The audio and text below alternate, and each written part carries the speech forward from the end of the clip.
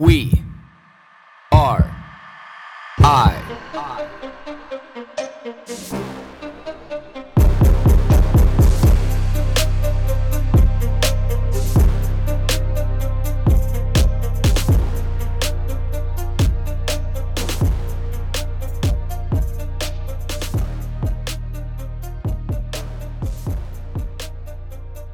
Mark Twain once said, "Continuous improvement is better than delayed perfection." Now, if you kind of stop and think about this for a second, you're like, is the latter, is that the same as the former? Yes and no. But I think the context and the thought process behind this is, doing the small things every day to get you further down that road and closer to where you want to be, than to hold out for that one win, that big win, that life-changing moment. And when you do the incremental steps along the way, then you eventually get that life-changing moment. And there's a certain aspect of it that feels like it's that one big thing, but it was this series of events until you got there.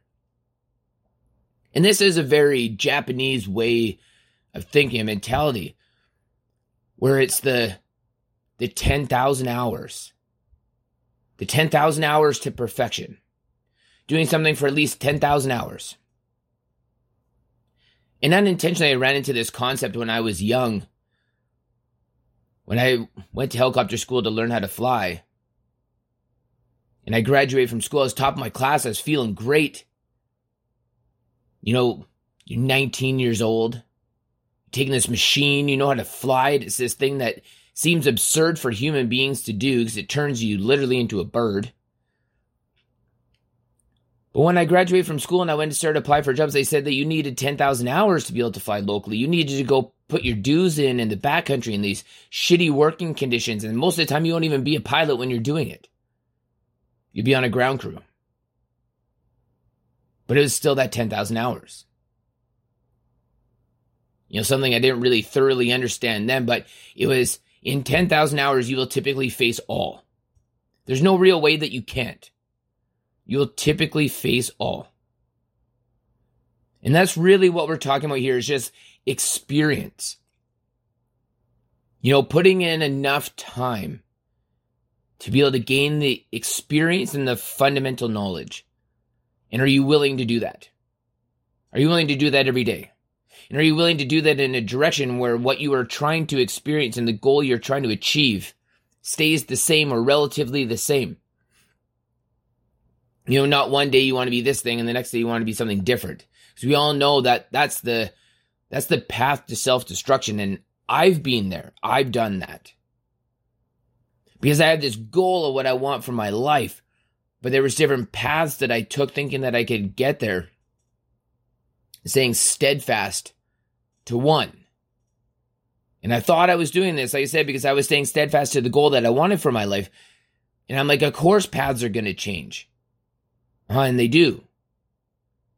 But when can you stop and recognize that you're getting in your own way? And what does that look like? It's like, okay. I understand. So putting in your 10,000 hours.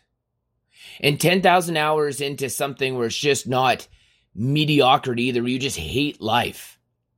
Sure, I give you credit for being able to endure this battle. Absolutely and wholeheartedly. But fuck, at what cost, man? At what cost? Are you trying to perfect the thing that you're begrudgingly doing every day? Putting in your 10,000 hours, your 20,000 hours, your 30,000 hours. Have you already put in your 10,000 hours, your 20,000 hours, your 30,000 hours and became that expert? You've got that delayed perfection by way of an accumulative dose of gradually learning. But you still haven't achieved what you wanted to achieve. Is that it? And this is where it takes a lot of self-reflection and understanding of oneself, being like, what am I doing here? I question myself all the time in this aspect. Like, what am I doing here right now? What am I doing to be able to thread the needle to get myself in the position that I want to be in life? And am I the type of person that will be happy or content when I get there?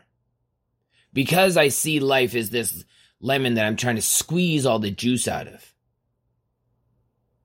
And does that allow me to not truly be content, or is the contentment in knowing that and wanting to be able to squeeze all the juice out of the lemon and knowing that there's always another path to take?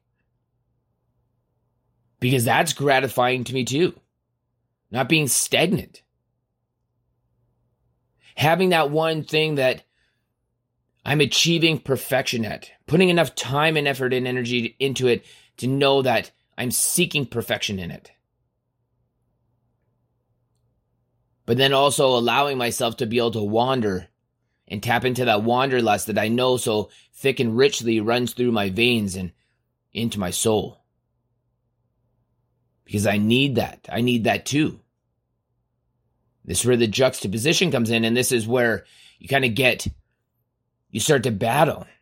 And you have to find that balance. You have to understand those things. You have to create that balance. It's the reason why I've been up since, 3:20 this morning.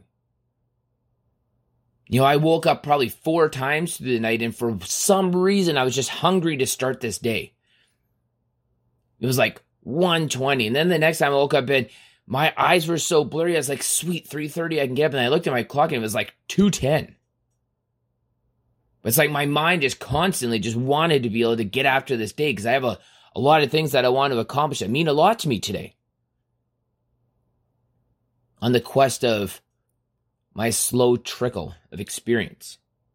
A lot of things to learn today. There's a lot of things that I can do to be able to improve my way of life, my thought processes, and what ultimately I'm doing with this time that I'm given. So, I guess my question of the day here is, because we have a lot of opportunity now. We have a lot of opportunity. Time is on our side now. We live in a life. Well, I live in an area of life. Vancouver, BC, Canada. Where I have an opportunity to exercise time. Because I geographically happen to have been born in a place where the gift of time was given to me. And anybody living in a country with any kind of stability, or so-called stability, has to appreciate that they've also been given that gift of time too. And how are we going to use that time? Like that's really the question of today's time. Is what do you do with this time that was given to you by birthright?